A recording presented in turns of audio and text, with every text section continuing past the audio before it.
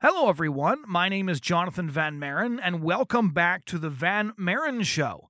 I'm really excited about today's conversation because I wanted to interview this young woman again for quite some time. Her name is Melissa Ohden, and those of you who keep track of what's going on inside the pro-life movement will have heard of her, and the rest of you certainly need to hear from her because her story is genuinely incredible. It's actually one of those stories that's hard to believe. And I heard this story for the first time actually in front of a Planned Parenthood in Washington, D.C. I was on my way back from Kermit Gosnell's trial in Philadelphia with a colleague. We had gone to see the closing arguments of that trial.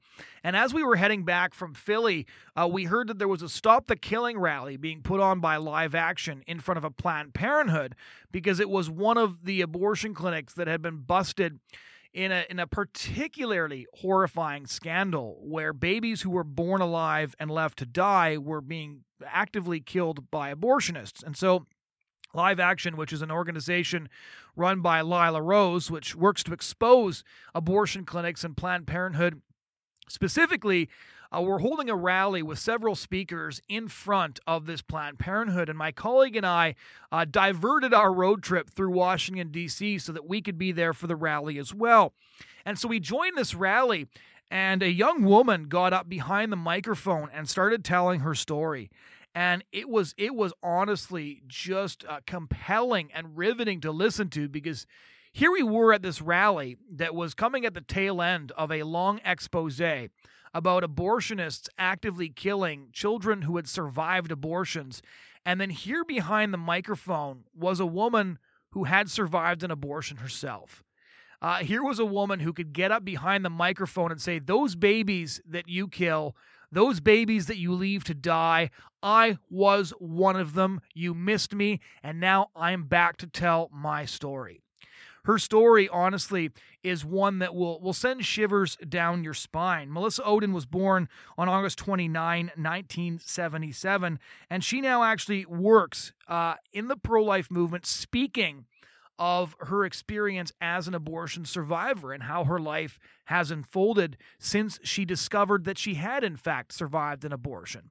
And I'm not going to give you too many details on that because she's going to share her story with us, but she's now appeared in political advertisements for the Susan B. Anthony list, and she's spoken at a number of different places, including the U.S. Congress. She has testified to what actually takes place during abortions and has testified against Planned Parenthood. She's been featured on many different TV shows, including Fox News, Catholic TV, The 700 Club, and she's founded two nonprofit organizations, including the Abortion Survivors Network and For Olivia's Sake. Olivia is the name, actually, of her oldest daughter, who was born at the same hospital where in 1977 Melissa survived the abortion. So keep in mind as you're listening to Melissa Ohden's story that Melissa is one of those people that by the standards of the abortion industry simply should not exist because a doctor was hired to end her life. And yet here she is speaking with us, testifying to her experience and explaining to all of us the miracles that have taken place in her life and what we should be doing to combat the industry that ends lives of little children just like her. I guess my first question would be, what is it like to be both an abortion survivor and a pro-life activist? The most interesting parts for me living my life as a pro-life activist has been that the story of my life continued to unfold. Right. I think about that a lot. It's a really awkward place to be in the public eye, especially with a story like mine. And, really in the last 6 years, the biggest secrets, the biggest truths about my life have unfolded. And so my story, as I know it now, is that 41 years ago, my birth mother, as a 19-year-old college student, actually had a saline infusion abortion forced upon her against her will. We did not know up until 6 years ago that it wasn't her choice. And it was through contact with her family that we found out that it was her mother, my maternal grandmother, who forced it upon her. My maternal grandmother was a prominent nurse in their community. had the knowledge and had the means to make that secret forced abortion take place. And so they bypassed hospital regulations, procedures, and I say we because it was her and the abortionist who was her colleague. And they forced it upon her, believing that nobody would ever find out that it wasn't my birth mother's choice. And so we were subjected to that saline infusion abortion. My procedure actually lasted 5 days. Typically, if people know the saline infusion abortion, they would know it takes place usually over about 72 hours. But in my case, they just could not get my birth mother's labor successfully induced until the 5th day. And so on that 5th day, they induced her labor. And of course, they believed that I would be delivered as a successful abortion. That was the intent. That's the way it should have gone. And then lo and behold, I was actually born alive on that 5th day. In my circumstances, like many children, right, we know that many children like me are either left to die or are killed at the hands of the abortionist after they survive. And that certainly could have been my fate. We actually know now that my grandmother was there when I was delivered alive, and she is actually the one who demanded that I be left in that room to die. When did you first hear the story about the fact that you had been aborted, but you had survived? Do you remember the moment? Mm-hmm. Oh, gosh, absolutely. Yeah, I was 14 years old. I can tell you where I was sitting. It was October, right? It was a cold fall night, and the only reason why the truth came out at that time is because my older sister was facing an unplanned pregnancy herself. My sister and I are both adopted. We're raised to know about what a gift adoption was in our lives, and of course about the value of every life. But like so many women in that position facing this unplanned pregnancy, she had a lot of fears and anxieties, and so she was actually considering an abortion. And so when our parents found out that she was pregnant and considering every option, they actually told her the story of my survival. And that's ultimately how it came floating down to me. It was absolutely devastating the way it started to roll out. Because she actually said to me during an argument, it sounds terrible when I say it out loud, but, I always have to tell people the context was we were 2 teenage girls, right? She said to me in an argument, she said, at least my biological parents wanted me. Wow. And that was like, right? I mean, I was ready to spout off at her, right? Of like, why would you think you were more wanted than me? I thought we were on equal footing. And, but that night when I turned around to say something back to her, the look on her face just stopped me. And that's when she realized that she knew something that I didn't. She got to me with that information before our parents could break that news to me. And so that's all she said to me, and just said, wait up for mom and dad tonight and ask them to tell you the truth, and you will see. And so it was later that night that our mom got home from work. I sat her down, thought I was going to get in trouble for fighting with my sister. Right. But I was asking her, right, to explain to me, why would she say something like that? And then that's when my mom had to tell me that my birth mother had an abortion and I survived it. Had you ever? And it is absolutely life-changing. Yeah.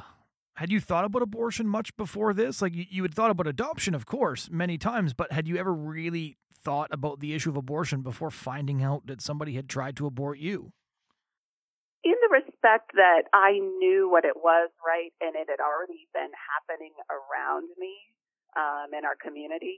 I knew people at the time who had had abortions in my school, people who had had miscarriages, and so it wasn't an abstract concept to me. But I think what I learned in that moment of time really was just how close abortion hits home, right? I mean, I really think that's one of the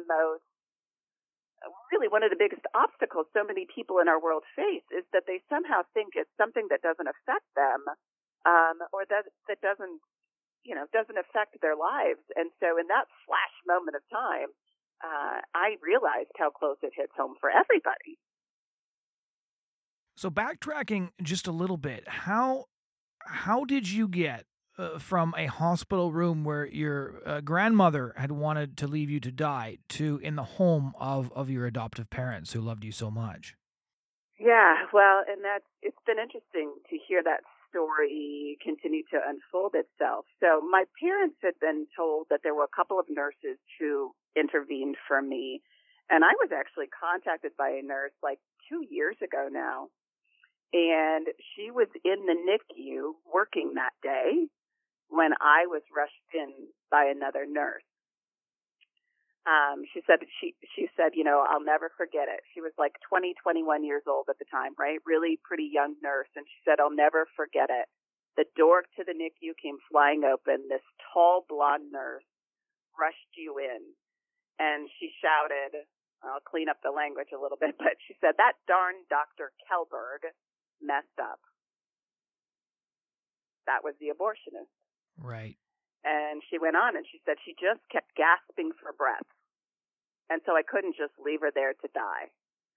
That nurse did what people think was unthinkable. She did not leave me in that room to die. My medical records actually indicate through my APGAR score that I was left for probably 5 minutes at least. The way they did my scoring, I was near death after about 5 minutes. And that must have been, when the nurse was willing to rush me off to the NICU. And so she believed that if people found out that the abortion had failed and I had lived, that then maybe they could provide me medical care, which is, exactly what they did. So I weighed a little less than 3 pounds. I was 2 pounds, 14 ounces when I was delivered in that procedure. Suffered from, respiratory liver problems, seizures. They thought I had a fatal heart defect initially. Because of the amount of distress that I was under, but they started the medical care that sustained my life. So my parents first met me when I was still in a NICU. I was born at St. Luke's Hospital in Sioux City, Iowa, and then transferred to a larger hospital where they would provide me more medical care. And so my parents met me when I was still in the NICU, and I went home to them less than 3 months after surviving that abortion, which is pretty miraculous. Yeah. Well, and so how did you, did your mother know that you had survived, and who signed the papers to release you to be adopted? I assume there's a lot of legalities surrounding a situation like that, even as bizarre as it was. Yeah, bizarre is right? People would ask me over the years, do you think your birth mother knew that you survived? And I'd always say, well, yeah, of course, right? I was placed for adoption. Of course she had to know, but she didn't. That was absolutely for me the biggest bombshell to learn about 6 years ago when her family reached out to me. She did not know for over 30 years that I had survived. She was told that day, in the final step of the procedure, don't look at it. It's hideous.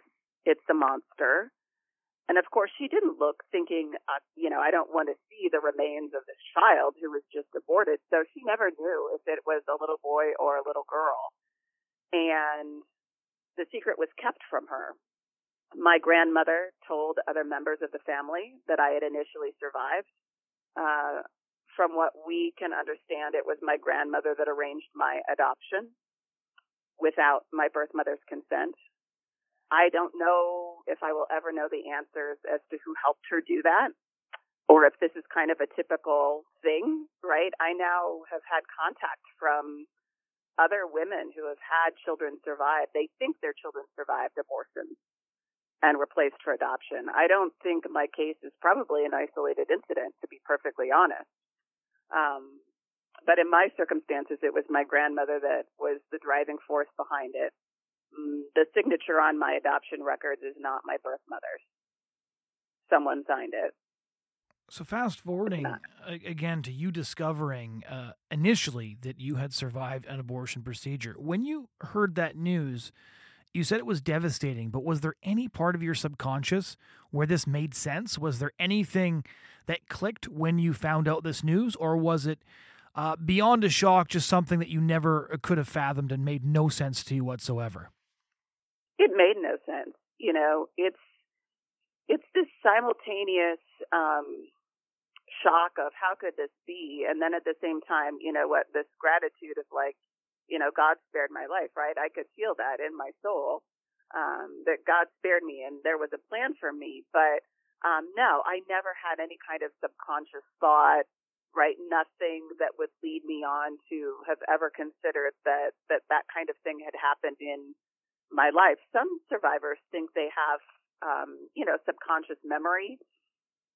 Not for me. This was never on my radar.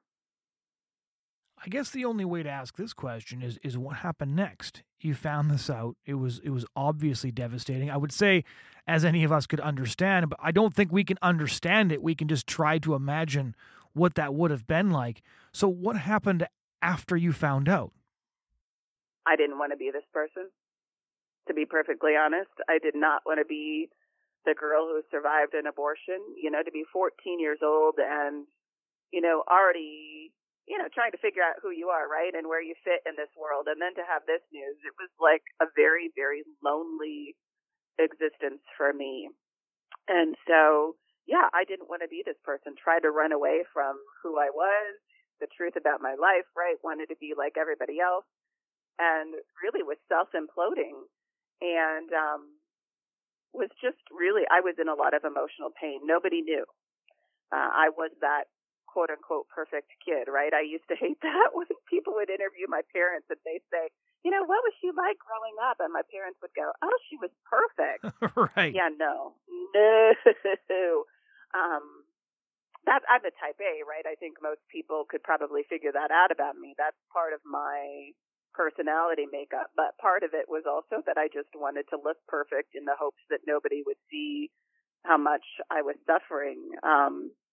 But the good news in the midst of that is that really I did not stay in that place of pain for very long. My faith is just a huge part of my life, and so by the time I went away to college, I had started healing. This is absolutely a lifelong process. I was just working with another survivor the other day, and she was throwing out questions just saying like, here I am all these years later. I can't trust people. I'm still a people pleaser, right? And I said, yeah, this is an ongoing process for all of us. I'm like almost 30 years into this, and I still have to make that deliberate effort every single day to not operate out of that place of hurt. When was the first time you decided to use your story? Because that must have been incredibly difficult. As you say, you'd constructed your visible self, which I think everybody does to one extent or another, but not a lot of people are hiding a story like yours. To share that is just a decision that most people can't fathom. So when did you decide to essentially first start talking to other people and then eventually to go public with the story about how you were a survivor of abortion? I was going to say you're part of the 1%, but I'm sure it's a fraction of that. By very medical definition, you were not supposed to exist. You were there because somebody who was supposed to kill you screwed up. Yeah. It's and that's why, I can laugh about it now, right? Because it's like, it's the greatest blessing in the world, but it's also really such a strange life circumstance. Like, there is never such a thing as a normal, quote unquote, normal day for me, right? Because inevitably the question is going to come up from someone, and you learn to live with that, right? But a lot of people don't share it. And for me, that has been a huge part of my own personal healing, is not being afraid of who I am anymore. That was part of my struggle, right? Is hiding the truth about who I was. And so, in my instance, God really had this plan for me to not keep my story a secret. And so when I was almost 30, it was like 2007, I could really feel that it was time to share my story. And that's when I obtained my medical records. I found out who my birth parents were. The pieces of my life were really falling into place very quickly. And so that's also when I found Feminists for Life. And that's a huge part of why I came forward publicly at that time. even at the age of 14, I identified myself as a feminist, which is a 4-letter word. Like a lot of people are really not are not keen on that word, right? Like the word feminist is terrible to some people. For me, it's not, because I understand true feminism and what our feminist foremothers believed about abortion. But finding Feminists for Life was a huge part of that, because I really felt for a long time, right, like I couldn't be both feminist and pro-life, because I had never encountered a group of feminists who said, you know what was done to you was wrong, right? And so finding Feminists for Life was huge for me. And they were looking for speakers about the same time that all of these pieces of my life were falling together. And so that's why I came forward publicly when I did in 2007, is because that I knew it was time and they were looking for speakers. And so the very first time I spoke publicly was on Capitol Hill with Feminists for Life. And that's true empowerment for me. And you told your story at that point.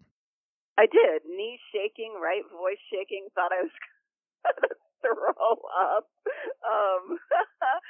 Back then I thought, this is right. This is good. This is the right thing to do. But I never thought, gee, I would like to quit my job for this and join pro-life ministry. That was not on my radar either, right? That could be the story of my life. This was not this is not what I had planned.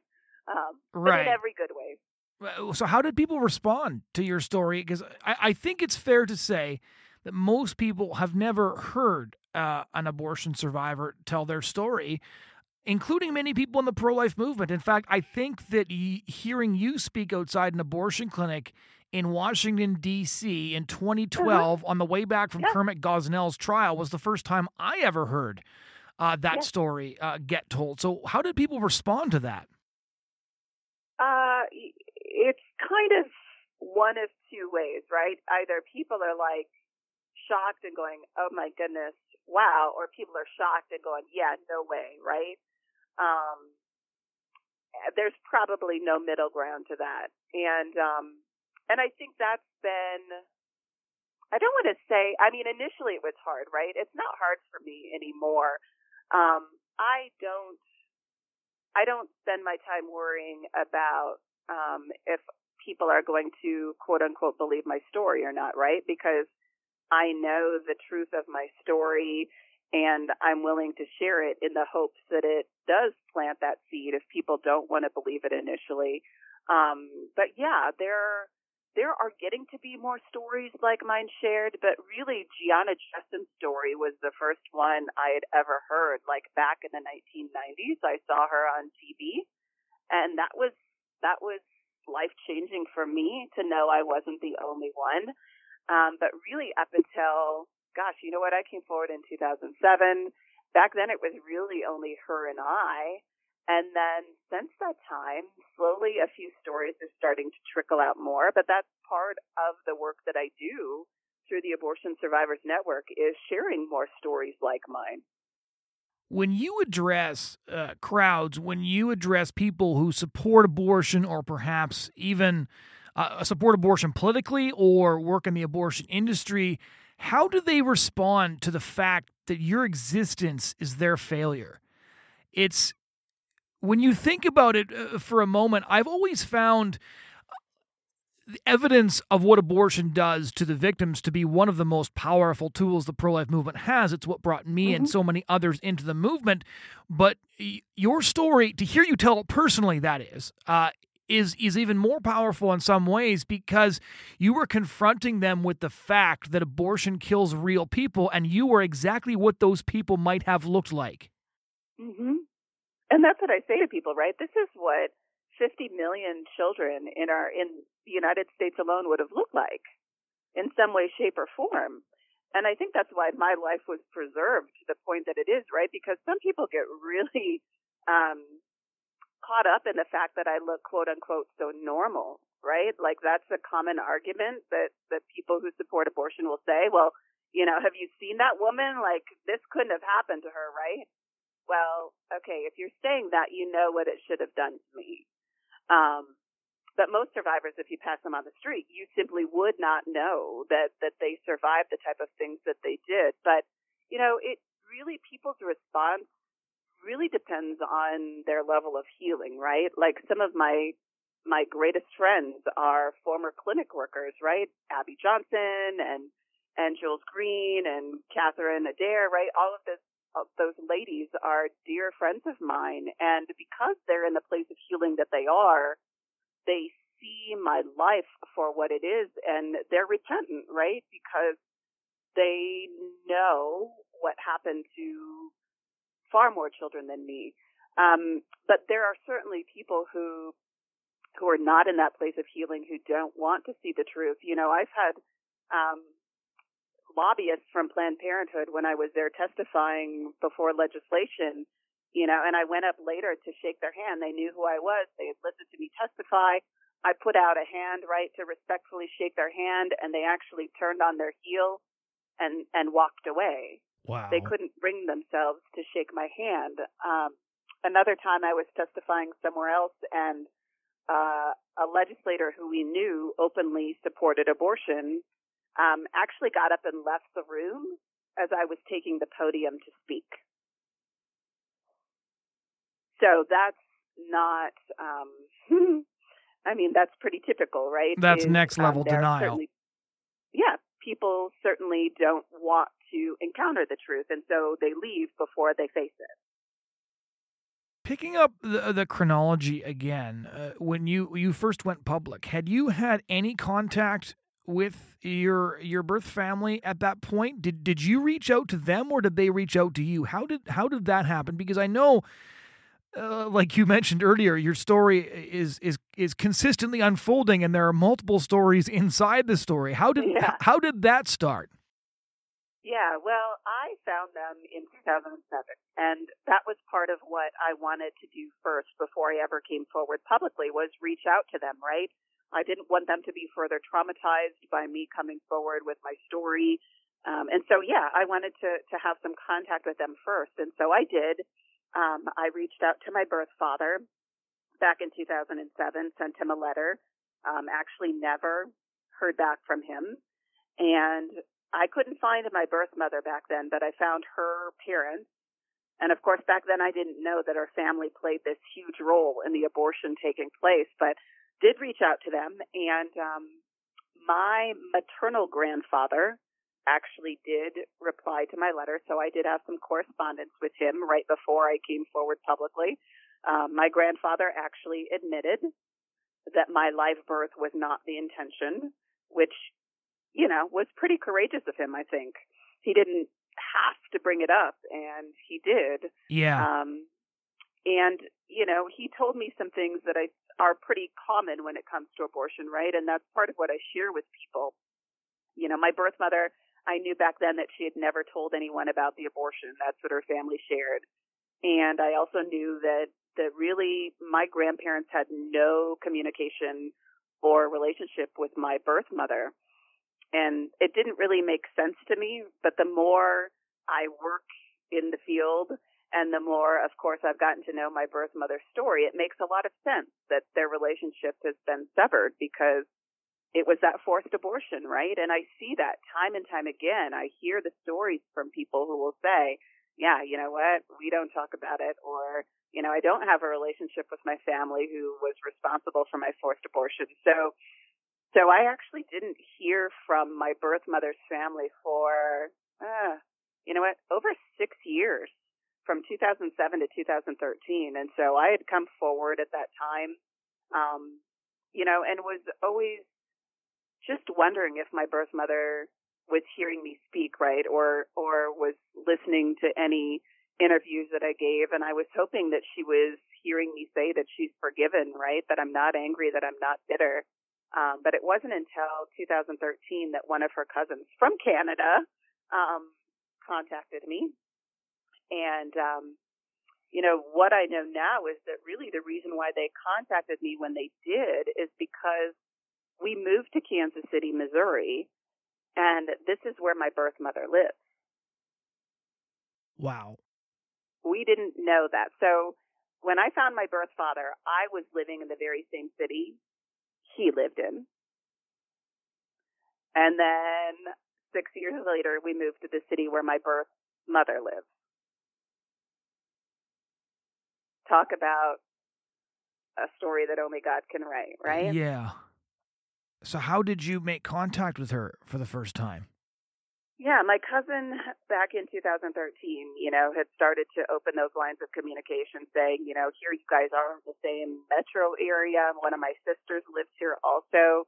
And we started emailing and, my birth mother was so traumatized by the abortion, by not knowing all those years that I had survived, right? Even though she lived with such incredible regret, she was also scared of me, to be perfectly honest, because she had never encountered anyone who had loved her really unconditionally before in her life, but besides her other children, right? And so she wondered if I could love her the way I said that I did. She wondered if I could have really forgiven all of them. And of course, as they started to tell me more, right, about what had happened, they're thinking, well, now that we've told you this part, can you really still forgive us? Yeah, for sure. And so there were these emotional obstacles we had to work through.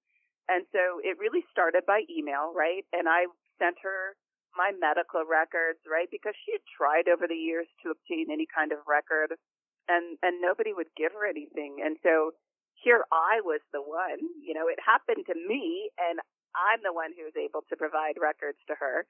And so provided her medical records, sent her photos of me growing up, right? Started to really build a relationship. And so even though we lived in the same city, we did not meet face to face for the first time for really over about 3 years before we met face to face. And I think probably the biggest thing was even though we knew we loved each other, there was still this fear, I think, of on each of our ends that maybe we would be rejected. And so nobody would bring up hey, are you ready to meet? Right? It was just sit and wait. And who's going to bring it up? And so I was the one who brought it up. Actually, I had been emailing with one of my sisters and said, I don't mean to put you guys on the spot, but I am always ready to meet you all if you're ready to meet me. And I'll never forget it. My sister had emailed me back and it was all in caps, right? She was like, yes, we've been waiting. We're ready. And so we met face to face around Mother's Day a couple of years ago now. And it's one of those things that's actually hard for me to talk about, right? As much as I share my story and my life with people, that meeting my birth mother face to face was one of those moments that's just so sacred that you can't even really put it into words, right? But it was, I don't even know how to describe it. It was everything that I had been hoping for, but yet it was nothing like I expected it to be, if that makes any sense. Right. And how many siblings did you have? I have 2 half-sisters on my birth mother's side of the family. Okay. And I have a relationship with both of them. And you see them all fairly regularly now? Yeah, as regularly as we can. I have one sister in Maine, and my other sister lives here in town. And so, my kids are being raised with their cousins. They know my birth mother is their Grandma Ruth. This is normal to them, right? So what about the other members of your family? You said your birth mother was estranged from your grandmother and your grandfather. Do you have a relationship with your birth father and your maternal grandparents? My maternal grandparents, so my grandmother is deceased. My maternal grandfather is still alive. We corresponded a bit, back in 2007, and I have not heard from him since then. They don't have a lot of communication with my birth mother or my siblings. And so, it's just one of those things I've learned to live in peace with. And of course, I always pray for pray for good for them no matter what. And in terms of my birth father side of the family, my grandfather and my great aunt came into my life about 11 years ago. It was in 2008 when my birth father passed away. They actually found the letter that I had sent to him. And so that's how they learned the secret. They didn't know either that my birth parents had ever even had that pregnancy with me. My birth parents were engaged at the time. They had planned to marry, and of course, the abortion was forced upon my birth mother, and that relationship ended. And really, my birth father's family never knew what had happened. And so it was all a great shock to them. But my grandfather and my great aunt are still a part of our lives. Most of my birth father's family has not had any contact with me. This is a really difficult situation, especially with him passing away, because we'll never know what he knew. And I think that's difficult for them. It's hearing your story. It's like you said. It's not a script anybody could write. It's an extraordinary story in so many different ways, and on so many different levels. And I'm sure you get a lot of shocked silence when you tell your story, because it's just even the different puzzle pieces. It's sort of hard to wrap your mind around. But one of the things I really wanted to bring up with you is you talk to people with extraordinary stories that are insane and that, that are impossible to believe all the time. And so I know a handful of stories of people who have survived abortion, right? There's Gianna Jessen, as you've mentioned. There's Claire Colwell. There was a little girl in Vancouver who actually survived 35 minutes in the cold before a nurse took pity on her. She actually lives in my hometown of Chilliwack, British Columbia now. She was adopted. So there's a handful of stories like this, but you talk to so many people who haven't gone public. Could you share a few anonymous stories with us? Because you talk to abortion survivors all the time, and I do think that abortion survivors are one of the most powerful arguments against abortion. Agreed. You probably saw that piece that came out of Ireland recently, right? As they were debating pro-life legislation, and a female, right, a Deputy Kate O'Connell, came forward, right, as some of the parliamentarians were referencing abortion survivor stories, and certainly they were talking about me because I met with some of them a couple of years ago. But right, she was saying, oh, those stories are fairy tales. Those stories come from dubious sources. And so I did a video and a picture collage, of some other survivors saying, we are not fairy tales, right? I think it's easy for them to try to dismiss our stories, and we know that that's part of the pro-abortion tactic, right? Is to try to say, oh, they're alleged. Well, I have my medical records. I have contact with my biological family who has admitted everything. I've had contact with the medical professionals who cared for me. Like, what more would it take, right, for you to acknowledge that this is indeed true? But yeah, I have this arsenal of stories at my disposal. I'm trying to think. I want to give you some of the highlights. I guess, I could tell you that I've had contact with the families of abortion survivors as young as infants at this point. So they've survived chemical abortion and not reversals, right? I mean, we know, right, we've had contact with children who survive abortion for reversals. But I've had contact with families who have children who survived both pills when it comes to a chemical abortion. So we've had contact with children, the families of children in infancy up until I've had lots of contact with survivors who survived illegal abortions here in the United States before Roe versus Wade and Doe versus Bolton. And, for those survivors, the shame is even greater, as you can probably imagine, right? It's one thing to survive a legal abortion, and it's another thing to know that people in your life went to an even greater extent to secure an illegal abortion to try to end your life. Yeah. And so there is a huge amount of shame that those survivors face. So that's kind of the age range. There are survivors that I've had contact with who survived multiple abortion attempts. That happens more frequently than I think people could probably imagine. So, and particularly saline. I mean, there's an awful lot of us as saline survivors. But yeah, multiple rounds of abortion procedures to try to end that life. Of the survivors that we've had contact with, I'm up to 264 other survivors. Most are actually raised by their biological parents. What impact does it have on the biological parents to realize who they tried to abort, and I assume to love those that they've tried to abort? Yeah, well, and it's an interesting experience, right?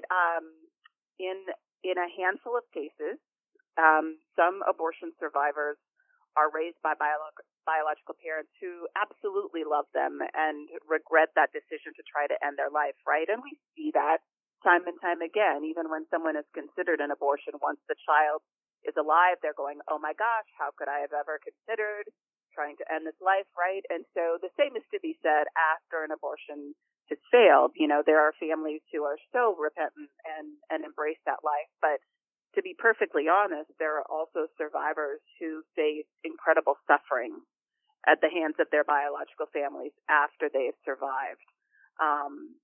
They're seen as a burden.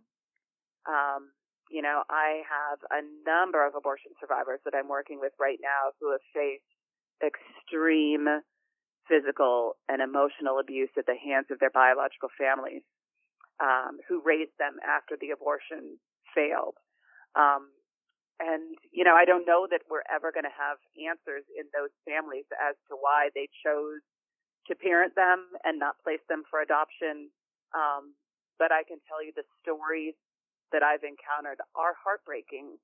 The amount of abuse that those children have suffered.